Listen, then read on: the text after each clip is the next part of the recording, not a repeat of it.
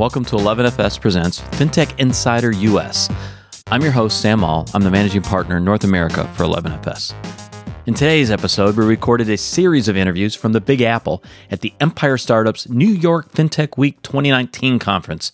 We're invited as a media partner by John Zanoff, the founder of Empire Startups, and one half of my personal favorite power couple in the New York fintech scene.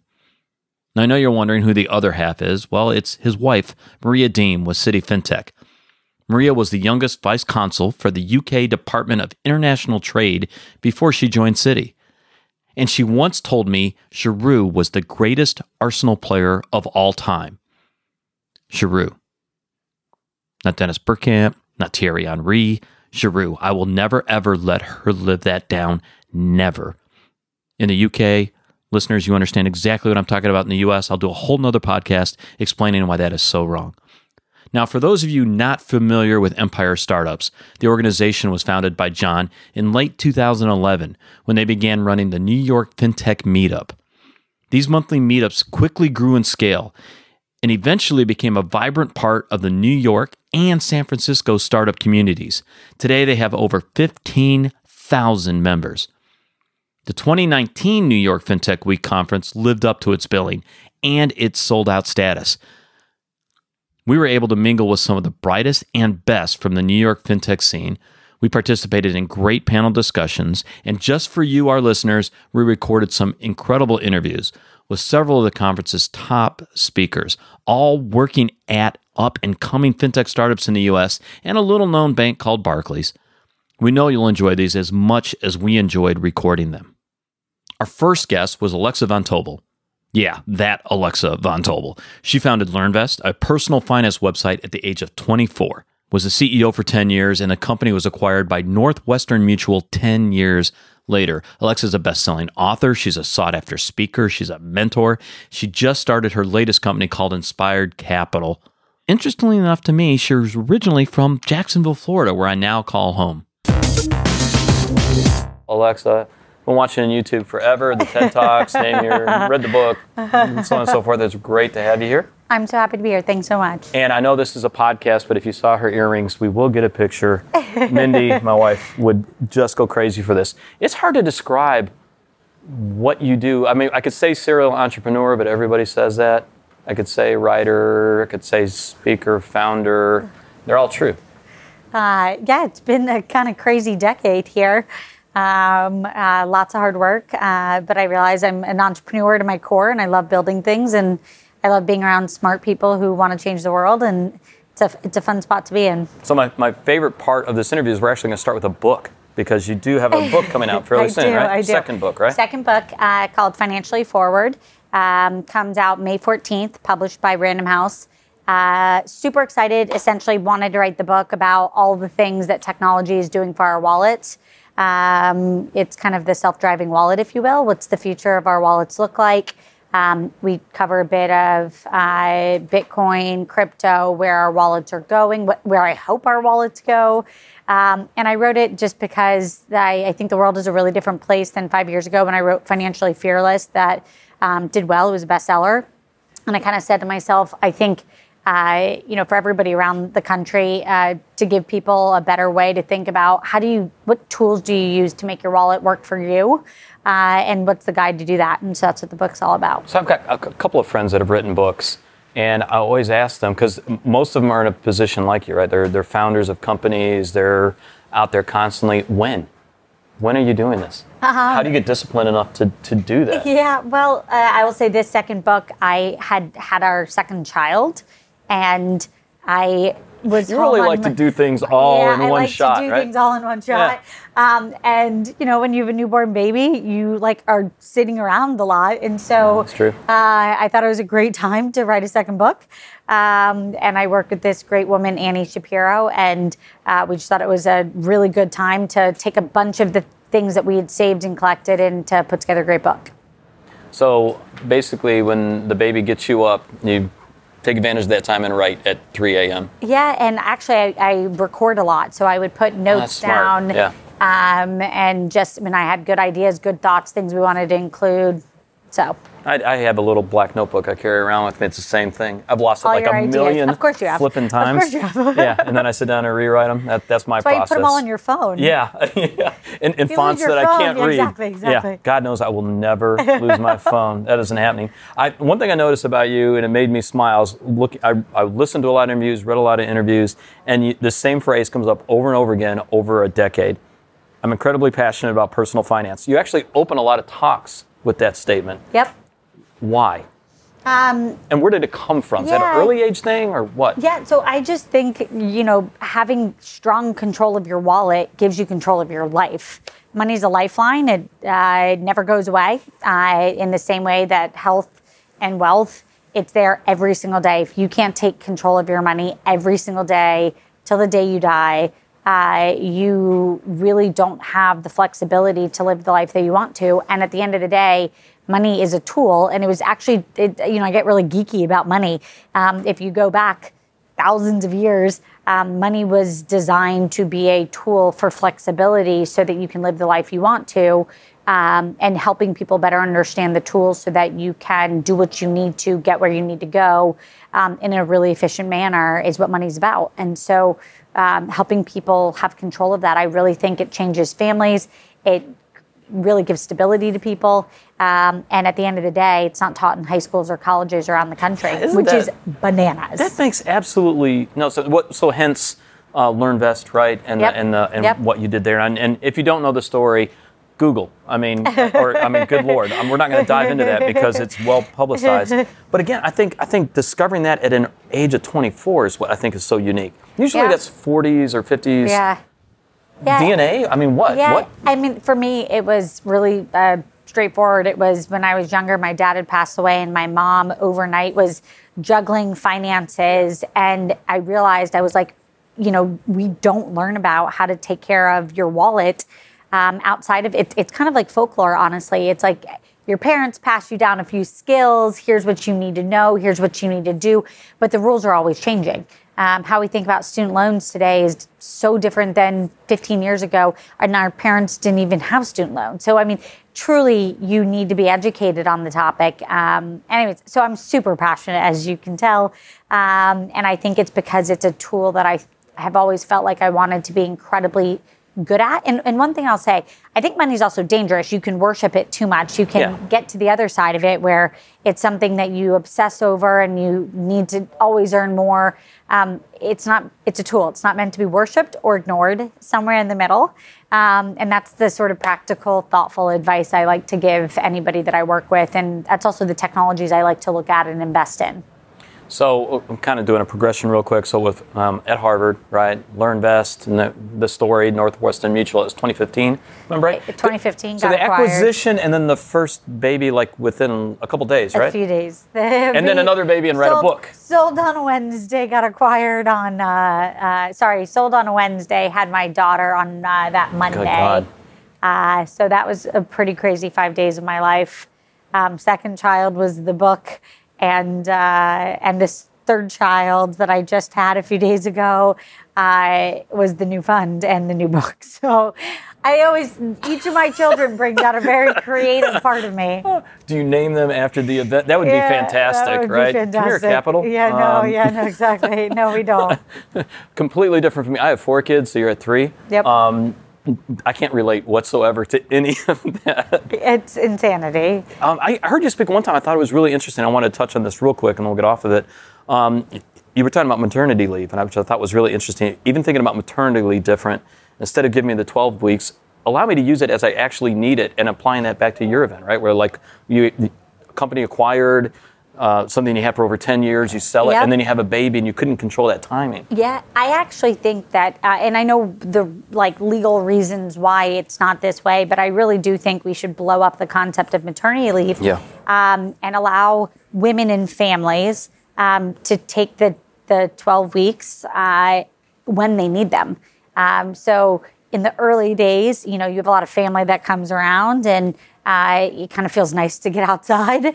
And maybe, you kind of want your head to get back in the game quickly. But, as your adrenaline wears off months later, that's maybe when you want to take some extra days off. And so and everybody's different, right? C-section, so you really want to focus on what's best for you. But I do think a vital part of wealth in America is also how we support new moms for the country. I mean, it really is incredibly important. So, it's kind of in that vein. I'm doing such a stretch here. So you have a company of LearnVest. You know, run it to be successful. You sell it, and then you have the acquisition, and now you've got this new company.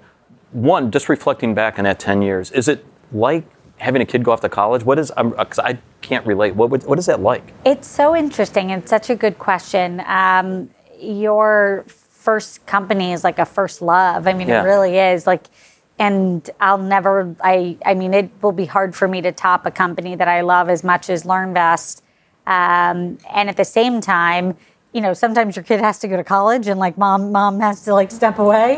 You know, this new company that I founded just in the last few months in Inspired Capital.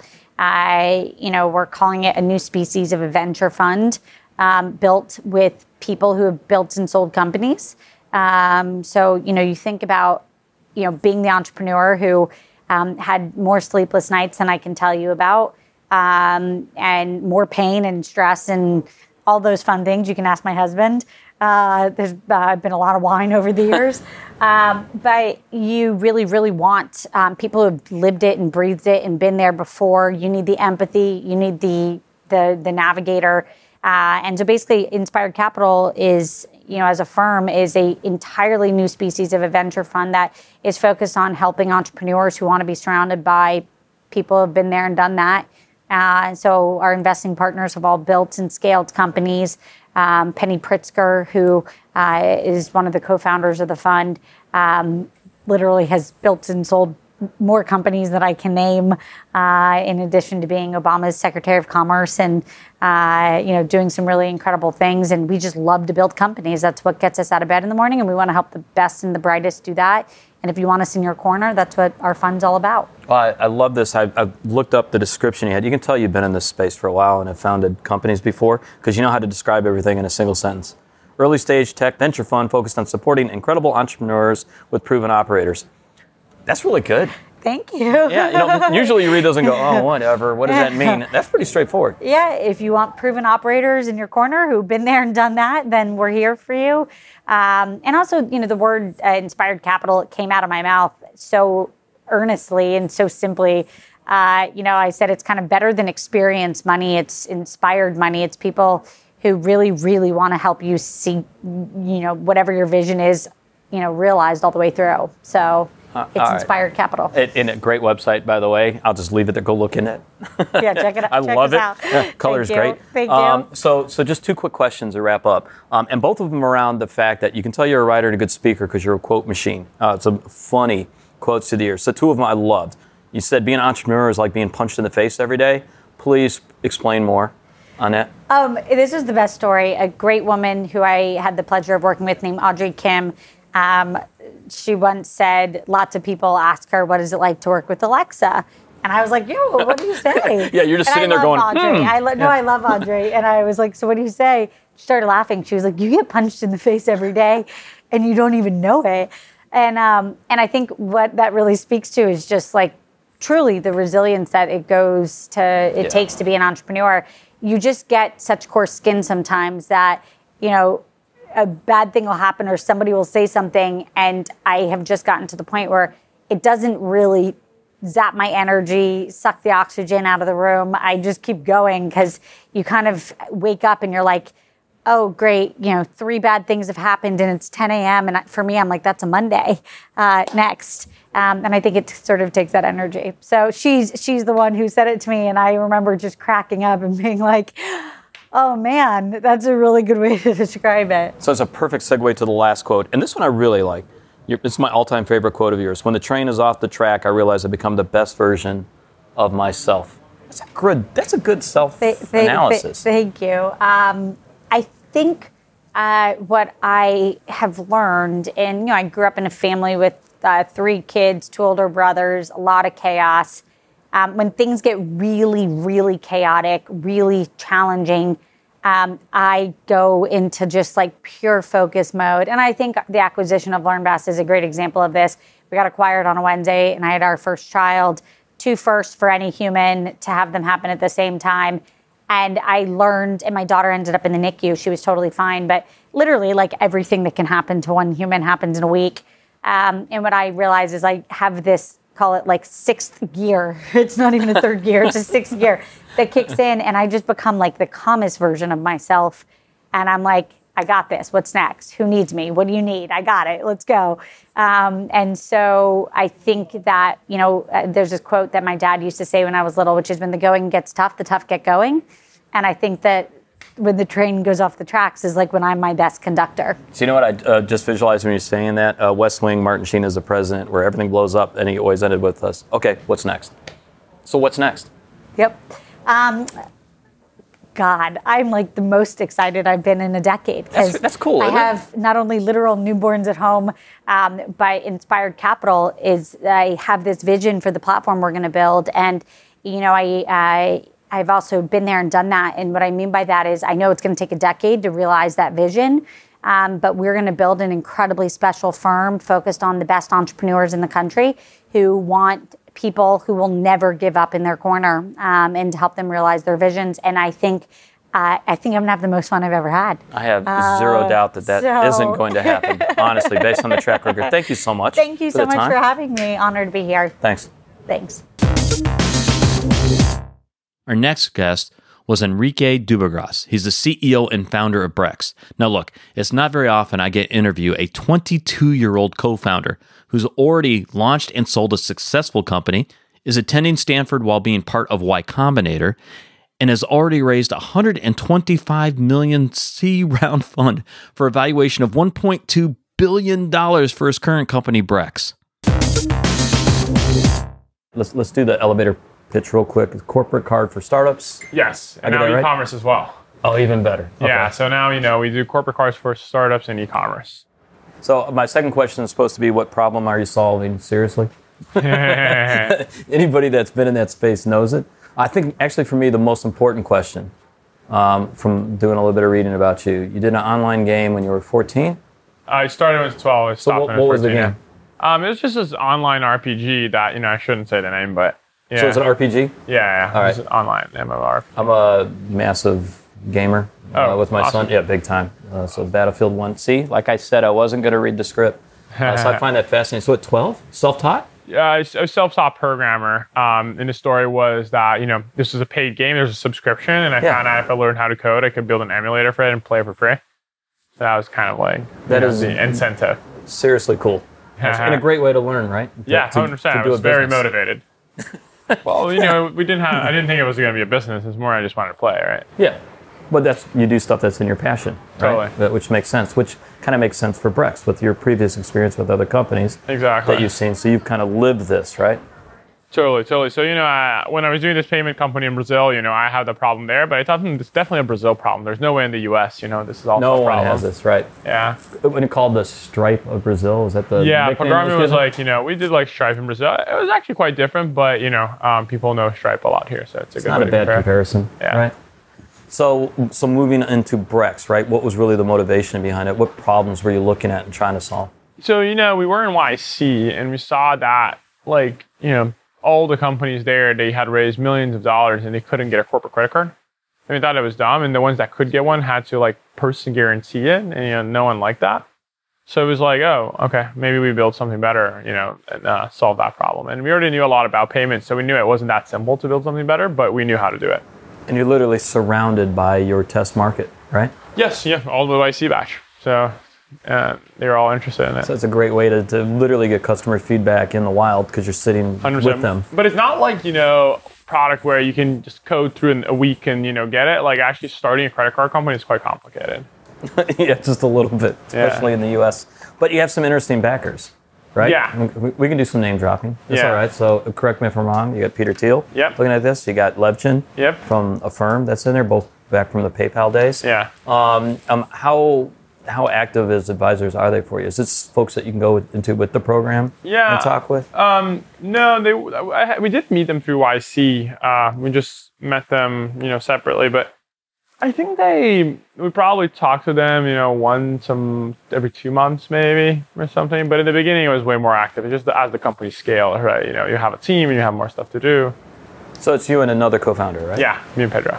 But Pedro's also from Brazil. We also from Brazil, also started coding really young, also built the last company with me, also got into Stanford, also came to the US. And also had my age. So. Mom you both had moms who were like, what are you doing? Yes, so we both had moms who were doing, and I got, this legal notification for my game that I built. Yeah. And he got a legal notification from Apple for translating Siri to speak in Portuguese. So, quite similar backgrounds. We love you guys so much for all of that. And thank God you kind of didn't listen to your mother. How's it going with Brex? And I'm curious about, because you've done a successful company already and you've had that experience, why do YCOM? YCOM is actually really good. We actually went in with a very different idea that we came out with. We went in with a VR idea, actually. Oh, okay. Seriously? Yeah, seriously. In what type of aspect? We wanted to build external monitors for VR, in VR, so you could have multiple screens all the time. That is completely different than a corporate credit card for startups. How was that pivot? It was like, hey, we thought we didn't want to do payments anymore because it's so painful to do payments.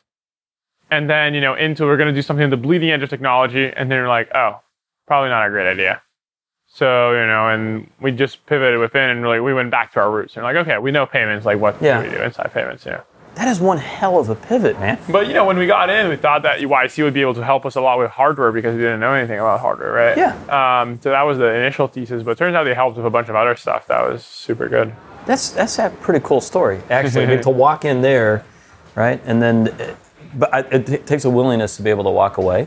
The other thing is, because it was a second company and we were still in school, we didn't care too much. If it didn't work out, we're still in school, right? Stanford? Yeah. If I remember right? Yeah. And we were just 3 months into school, so it's not that, we were very desperate to leave. Right. So it was not hard to give up on the idea, if we just didn't think it was something we want to work in for the next 20 years, How hard is it seriously to do something like this while going to, you're at a school, you decide, so it must really be tough. Is it difficult to manage the two? Be a student? Depends on which classes you take, right? My daughter is not allowed to listen to this whatsoever. You can take very tough classes and it's very hard, or you can take lighter classes and make it very easy. We only took CS classes, which we knew a lot about already. Yeah. So that's pretty interesting. I hadn't thought of that. The fact that you're in school and doing Y Combinator and a business, that's a massive load for somebody. Thank God you're young. If you were running a startup, it's not that different a role. You work 12 hours a day, that's it. So Alexa Van Tobel, we're going to be talking with her later from LearnBest. I like one of her interviews. She said to be an entrepreneur is like getting punched in the face every day.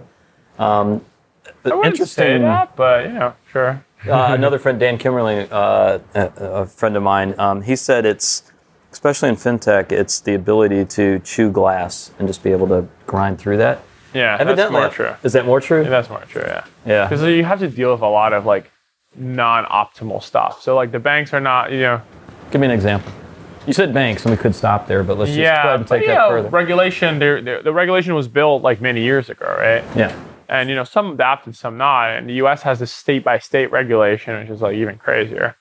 So, having to navigate through that, or within partnerships with banks and networks, it's all pretty old. And if you're a startup, no one cares too much about you. And I'm curious in Brazil because I don't know. I know about Nubank. I know about what y'all did. Do you still kind of run into the state by state? There's just less. No, there's all federal. So the central bank actually regulated our last company. Okay. Which was a whole different set of challenges. But it was interesting. So how do you deal with hyper growth? I'm curious. You've been there. Man, it's a good problem to have. Definitely a good problem to have. But it comes with its unique set of challenges because you need to learn to let stuff, burn. You need to choose some things, and you're going to say, hey, these things are not core, and I'm just going to let it, be not great. So it doesn't have to be perfect to ship concept. Well, that concept, be hard, but though. Organizationally, because think that for fintech, you also have a higher bar for that. That's true. Because, it's people's money. So it's less about the product. The product has to be really good to ship. That's why we took over a year to launch. Yeah. But it's more within the organization, hey, maybe I don't know, and this is not true because our market department is actually great, but maybe you just let marketing slide and, you don't pay too much attention to it. Or, maybe, your sales are not as optimal, or maybe your recruiting pipeline is not as optimized as it should. Like all these things, you have to just learn to live with chaos, but actually like putting all your efforts and delivering a really, really solid product experience. Because in fintech, it's different than other markets where you can just, move fast and break things. You can't. You need to move fast and not break things. Yeah, it's financial services, yeah, right? Exactly. You're talking about people's money in their lives. Exactly. So the way I kind of took the tagline, right? It's a corporate card for startups in that route, which obviously is a massive market. Do you see it growing beyond that, or in the near term? We're definitely expanding to more verticals. E-commerce was the second vertical we launched. Right, and we hope to launch more verticals over the next years. So can you expand a little bit when you talk about e-commerce? That's people who sell goods online. And the difference from the product... A couple of people. Yeah. Just a few. And the difference between the products, like for startups, the main value proposition is, no personal guarantee, higher limits, rewards, good technology, receipt management, user management, etc. For e-commerce, the main value prop is that we give them 60-day free credit line with no personal guarantee and higher than everybody else. So you just win with that. A lot That's of times a great proposition. Exactly. So, it's the 60 days are, whatever you swipe today, you pay 60 days from now. Whatever you swipe tomorrow, you pay 61 days from now. And so it's actually real 60 days. And instead of a credit card where you pay today, you pay when the statement closes, you swipe tomorrow, you pay when the statement closes, right? So you have less days each day until your statement. It's taking something incredibly complex and making it simple for the end user to understand. Super simple, and it's a time that, they used to buy inventory, buy advertising, sell that inventory, sell the inventory, get their margin, and, pay us back. It's a fascinating story. I mean, it really is. I love reading about it. The concept is incredibly straightforward. But the thing is, that all these cards do wrong is that they bucket all SMB as like one thing, like, hey, SMB, but startups are very different than e-commerce. They're very different than restaurants. They're very different than accounting firms. They're very different than, hotels. Yeah. So you can't just bucket all of them and say, hey, this is my product for SMB, Yeah. That's, as an industry in finance, we love to do that, right? Yeah. We talk about demographics or verticals and all that, and really drilling down to that level, horrible. Exactly. Especially in banking. Exactly. Okay. Well, perfect. So for the listeners that want to learn more about Brex, where's the best place to go? Brex.com. Beyond easy. Man, thank you. Thank you so it really much is a cool story. Thanks. Our next interview is with Rhiannon Horgan, the CEO and founder of Kinder.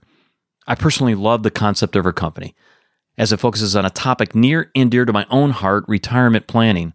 And interestingly enough, I learned later on that our first guest, Alexa Von Tobel, her new company, Inspired Capital, invested $1 million in their Series A raise. Today we have the pleasure of speaking with Rhiannon Horgan, the CEO and founder of Kinder, here at Empire Startups. It's FinTech Week in New York. We are on interview. God, I lost count in this bar that we're in, but the bar is really getting more and more appealing because it's almost 3 o'clock, so I don't feel so guilty. 5 o'clock somewhere, right? It's past 5 o'clock in London, so we should be drinking. How's the day been? It's been great, really inspiring to see the conversation and so much innovation. It's got to be a little bit different from you not being at the bank and being on your own. Different feeling? It is, and I was saying to John earlier that I actually met one of my first investors here a couple years ago, so it kind of feels like full circle. Yeah, that is actually kind of cool. So let's talk about the product itself. Why don't you give us the quick pitch on what you're focused on? Yeah, so we're on a mission to help baby boomers retire fearlessly. We bring together insurance strategies designed to help them manage longevity, so we're all living longer. And then investment portfolios that are designed to really manage like the spend down phase of life. So taking money out of your accounts. And then we do all of that with easy to use technology. So we have a retirement roadmap that helps you navigate all these decisions in America, Social Security, Medicare, when I'm going to retire. And then we have a paycheck product. And the idea behind the paycheck is most of our life, like we manage our financial affairs according to our paycheck, based on what you have coming in, how many times you can go out to eat. And we're doing that for retirees because that's the mental model they already knew, and it gives them a lot of peace of mind to have the same one in retirement. So this is an old stat. I'm probably going to get it wrong, and you can correct me. But if I remember right, 60,000 baby boomers retiring a day or something like that was always tossed out there. I think it's like 10,000 a day, and it's a couple million. Crazy. It's a huge demographic. They control people over the age of 50 control over 80% of the wealth in the U.S. So they have money. They're 50% of the consumer spending. And surprise, surprise, they're actually on the internet. And I was going to say, and how much, especially when we talk about fintech, is actually focused on that demographic. Yeah, the smile said the answer right there. Yeah. Right? It's amazing, isn't it? No, look, and it's It's interesting because I think about it even just personally. So I founded this company after helping my parents navigate retirement, and I always think about my dad still about what he used to be. So we always, and we did it again this year, Christmas. Whenever I go home, we go to the bank, we go to the safe deposit box, and so in my mind, I'm he's still old school, but. He's Irish. He goes to Ireland every summer. He uses Nest and Ring to monitor his house when he goes away. Cool. He uses TransferWise to convert dollars to euros. Stays in Airbnbs. Uses Lyft. Kind of sounds like you and I, but he still has a safe deposit box, which I don't have. Yeah, and it is kind of funny, right? We kind of generalize on demographics when it comes to age, when it comes to just about everything, and it's so wrong. It's not even close. Look, I think a lot, but partially because I have young kids. I have a 4-year-old and a 6-year-old, and I watch how they interact with technology, and how they interact is so different to me.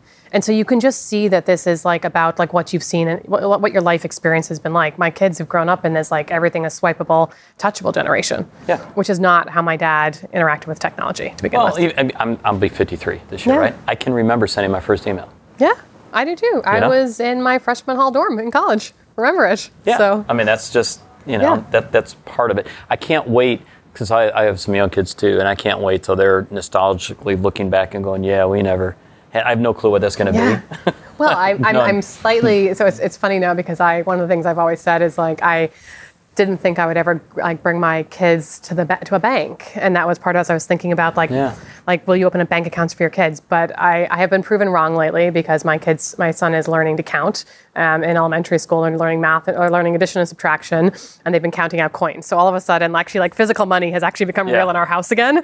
But it took addition and subtraction for first grade to bring it back to make it real. Just for our London office, maths brought your family together. Just for them over there. In the U.S., math. I'm sorry, toss the S. So you launched this week. We did. How are you feeling? I'm really excited. We've spent a lot of time. It is a highly regulated space. We're registered with the SEC and with the 50 state insurance commissioners. So it's a big, big lift, and you're building and you're building and building, and it's really great to now be able to be out there with customers, helping them make these decisions. So what's interesting with you though, and actually we've seen this quite a bit at this event when we've talked to different companies that are here. You got a 17-year career at Chase. You've been in the industry. You're not new per se to that. But I like that, we always have the question of what was the origin story. It was the fact that you've been taking care of your parents and getting ready for retirement. It was two things. For me, I actually started interacting with a bunch of fintechs when I was at JP Morgan. And at the time, I was sitting in JP Morgan's alternative investments business, and a lot of the marketplaces were looking for capital. So they were coming to me looking for capital, and I was looking at them just amazed by their UX and became really inspired by what I saw, and then had this personal conversation with my dad going on, and eventually the two of them collided. So this is an opinion question. When you look at the large banks, so again, you worked at a massive one. Here in the U.S., do you think we're doing enough around a retirement? Because we read constantly there's a retirement crisis coming. Look, I think I feel I'm really excited about what I saw happening in Washington this week. So just yesterday, the House passed probably the most radical set of retirement policy changes in the United States in probably 20, 30 years. Well overdue. Yeah. Can you give a little bit more? Because we have a large European audience too for this. A couple things, some of the nuggets that were in there were, the first thing is that in the U.S. you're forced to take money out of your retirements at a certain age. And that age has been 70 and a half. I think it was set in the 1960s. Minimum distributions. Minimum distributions, exactly. And so that's been delayed by 72. Is it enough? I'm not going to debate it, but at least it's moving it in the right direction. So in other words, it's money that was tax deferred, and what it was you were forced to start taking out distributions, so you're losing any savings that we'd get on any interest, because at some point you got to get taxed. Exactly. So you're going to get taxed, and it also sends this message that you should be sending down your savings. The second thing that you saw was that there's no longer an age cap on putting money into retirement accounts. So it used to be that you could no longer save after 70. You can't see me going crazy on that one. That's such a massive shift, right? Because so many people are working later in life because the quality of life has gone up. So why would you be capped? The third thing that we saw was some safe harbor rules around annuitization of what's called in-plan assets, which basically means that if your company offers a 401k, that they're protected if they offer you an annuity product, which is wild to think that you need protection, but there is a whole regulatory regime around that. Yeah. Now, what's interesting to your UK audience, the UK is in a world of having just paid out all these pensions. So I think there's this big dilemma out there, which is in a world where employees don't have pensions, do we need strategies that help them manage it, which is really where I'm coming from, or do you hand people a lump sum and say, figure it out? So the reason our audience is like, why in God's name is Sam getting excited? My career in banking started in 401k management back in the 90s, working for Northern Trust, right? So doing 401ks and pensions. And what we've seen in the U.S. is the death of pensions, if you will, which is really sad, in my opinion. So it does get down to, if you're going to live longer, how, right? What will be your quality of life when you get there? So solutions. Is that best managed by an individual, or are you better off pooling the risk? Is kind of the way I think about it. And that's ultimately like how I tripped into insurance, was this fear of running out of money. And like none of us, my guess is neither you nor I know exactly when we're going to die. And when we don't know that, like there's pooling an AI that risk. that does, evidently. I read about it last week, and I'm going nowhere near that damn thing. But like pooling that risk seems to make a lot of sense. And that's actually how I tripped into insurance, because I was trying to figure out like, how do you recreate a pension? So a lot of people would look at this and say, so there's a couple of factors for this. One being just general understanding, education. Would you agree with that? As understanding? Because this is a life event, and one a lot of us don't like to think about. It's a huge life event, and what I think is really unique about this life event is that there's a series of decisions you've never made before that you're making that have super high consequences. So I was drinking my Diet Coke before I came in here. Like, I decided sometime in my teens that Diet Coke was my preference over Diet Pepsi, and like, I've kind of gone with it. Sorry, Pepsi. Yeah, exactly. But and maybe I'll reevaluate it at some point. But when you think about like Medicare and Social Security, you don't really interact with them until you've got to make the decision yourself. Yeah, it's just something that looms out there. Yeah, it's out there. You kind of feel like you should know about it. It's really overwhelming. There's like I mentioned earlier, like 300-page books to like help you navigate it. Yeah. And that I think from a customer perspective is really tough when there's high consequence and you're like 60 and you've never figured these things out before. That's hard. Well, I don't want to use the word embarrassment, but there's that piece of it too, right? There is a group that are natural savers, right? You always read about these folks that retired in their 30s, and you're like, oh my God, how, right? So I think there's that part of it too. Generally speaking, it was funny because the panel I was on was around lending, whether it be consumers or with small businesses, and the whole idea of loans and everything else. And we talked about the sheer debt numbers in the U.S. So when credit card debt's 1.03 trillion, I love that. The student loans evidently is more. It's 1.16. Yep. God, that's terrifying. You and I have both been around this for a while. When you look at the U.S. from a saving standpoint, what is it about us that we're just not a nation of savers? And I'm generalizing when I say that, obviously. Well, look, I think let's take the brutally honest. Let's take the student loan piece as a starting point. I think we've gotten ourselves into a world where we think that probably way too many people actually need to go to a 4-year institution to be contributors to society. And what happened to trade schools, right? For example, exactly. My dad was a journeyman ironworker. Yep. I even think about it in this new economy. Like when I left JP Morgan, I did like a conversion course and went to General Assembly. That was a great way for me to start like learning what APIs were and learning like the lingo and the basics of technology. And so I think a lot about, what does education need to look like for this new economy, and does it really need to be paying $300,000 and coming out with a whole lot of debt at the end of it, or are there different ways that we can educate people? And so I actually think that part of like there's how do you solve the student loan debt for the group that already has it, but how do we actually think like for my kids? Yeah. Like, will my kids go to college? I don't know. And is that a bad thing? Do they need to? Yeah.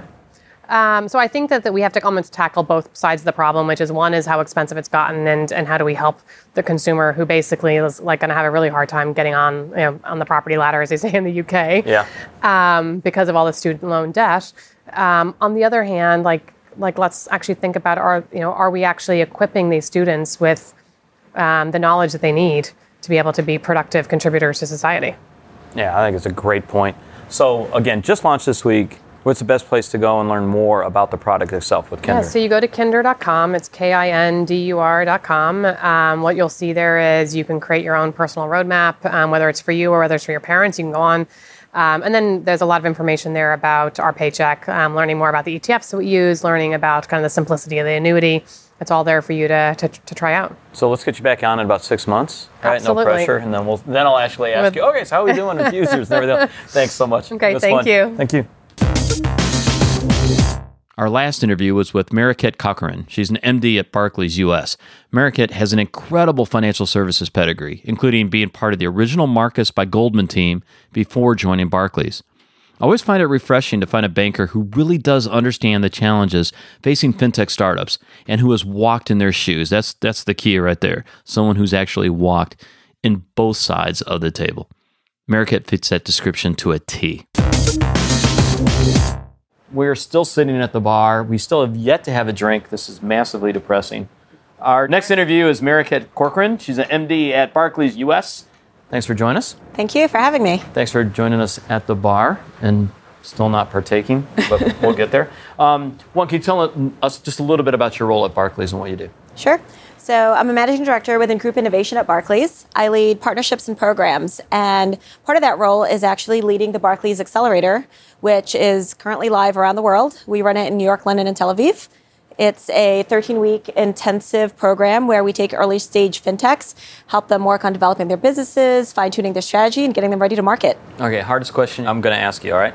Difference between London, New York, and Tel Aviv as far as the companies you're looking at. Do you see a difference between them?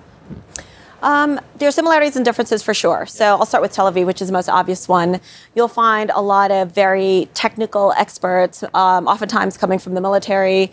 And in Tel Aviv, we actually get a lot of applications that we don't normally get in New York and London just based on the geography. Yeah. So it's not limited to just Israeli companies. We do get other companies around that geography. So I think that's the biggest difference in Tel Aviv. And it's just a cool scene. It definitely is. Good beaches too. Definitely is. I mean, what a lifestyle. You start off the day by going to the beach and then going into the office and then ending the day back at the beach. And then with London and New York, a bit more similar in the sense, of course, aside from where, folks are located geographically, but you get really almost what we call a barbell. You'll get a lot of these young entrepreneurs coming out of school who want to create some or launch some new technology. And then you also get these individuals who've had, 20 years in the market, have subject matter expertise in a particular business, have identified a problem that they now want to solve, and now they're coming back later on in their career to launch a startup to solve that very problem in the business that they've worked in. So, second hardest question you asked, how'd you get so good at this? Because you've done this before, right? You did a similar role at Goldman for a little bit? A lot of roles I had at Goldman led me to this. So at Goldman, just a natural progression? It's a natural progression. I worked in a number of different areas at Goldman, you name it, fixed income, sales and trading, operations, risk, finance, consumer servicing, and my very last stop was being part of the original team that launched Marcus. Right. So at Barclays, it's interesting what Barclays has been doing for a while. This isn't new for them, looking outside of the bank and looking outside for talent. Why do you think as an organization they're so good at it? The leadership at the top has embraced innovation and change. And it takes that, doesn't it? It has to be that top down. It has to come from the top down, because no matter how much folks on the ground try to push it, if you don't have the support from senior leadership, it's never going to happen. So Barclays, again, we're a London-based company, right? Obviously, we understand the footprint of Barclays there. Barclays in the U.S. is a little bit different, right? I mean, it's a little bit different of a market. Sure. Obviously, been down in Wilmington, spent some time there. With Barclays, how do you see the markets being different, especially on a consumer side? Well, in the U.S., we also have the new office in Whippany, right, which we just launched. Amazing office. If you get a chance to check it out, I think there's been a shift in the U.S. There's this whole digital bank strategy now that we're really looking to turn Barclays into a household name in the United States as it is in the U.K. Right? It's not just Barclays Center in Brooklyn where there are sporting events. It is a really amazing bank with a strong investment banking franchise and a retail franchise. And the only difference is, we don't have a local branch in every corner, similar to what we have in the UK. So I think that's been the biggest difference in terms of the two locations. I say one thing that Barclays does incredibly well as someone who's in London all the time is this concept of partnering. Yes. With fintechs. So how do you bring that into the US? Or is it already happening? I'm just not paying attention. It's absolutely happening. We don't talk about it as much as we should, which I think has changed quite a bit because there is a lot of it happening. Some of it may be behind the scenes. And what we've really done is Barclays has tried and is really positioning themselves as a catalyst for emerging fintechs to come in, show us what they can bring to the table, help us work with them where we can, and then really help launch them into the market. What we're trying to do is work with companies that have a product that we can consume, ultimately make ourselves better, and ultimately deliver better things for our customers and clients. So I'm going to give you a compliment here. You're very good at the storytelling side of this. Glad to hear it. Which is, I'm guessing that's an imperative both internally and externally in your role.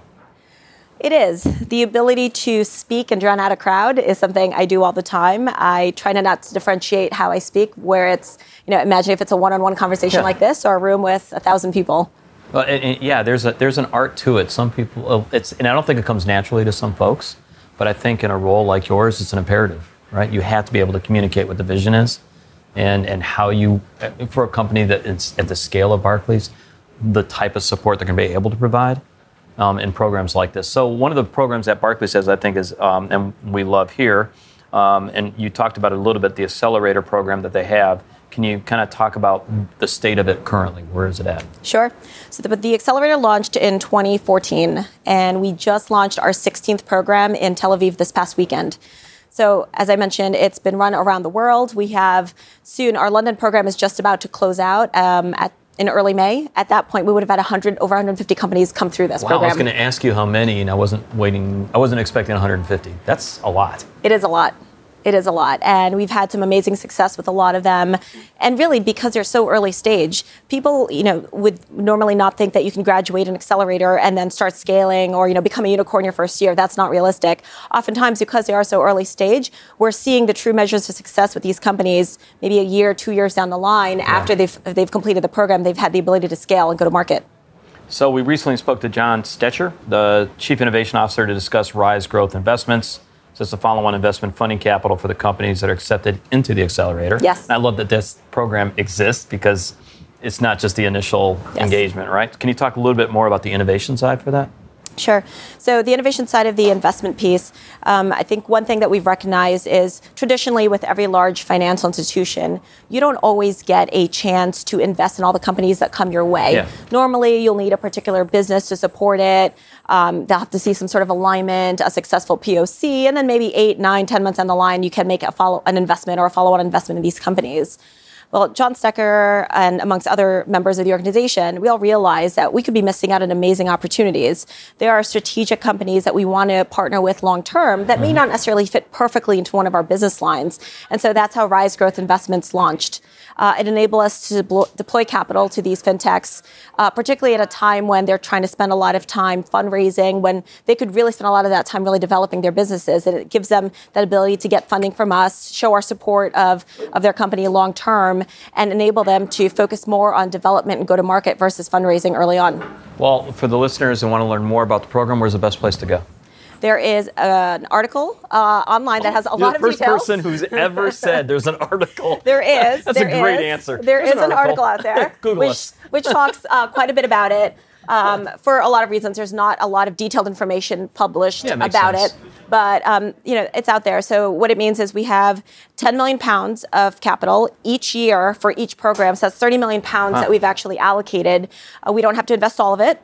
We can invest none of it or all of it. And it enables us to actually be flexible in making these strategic investments. Well, thank you so much, man. I really enjoyed it. It was fun. Thank you very much. Okay, folks, thanks for listening. If you want to join the discussion, find us on social media at Fintech Insiders on Twitter, or find us on Facebook, Instagram, or YouTube. As usual, don't forget to subscribe so you never miss an episode. And if you really love us, and who doesn't really love us, please leave us a review. 5 stars, folks. 5 stars. That's all for this week. Thanks for listening.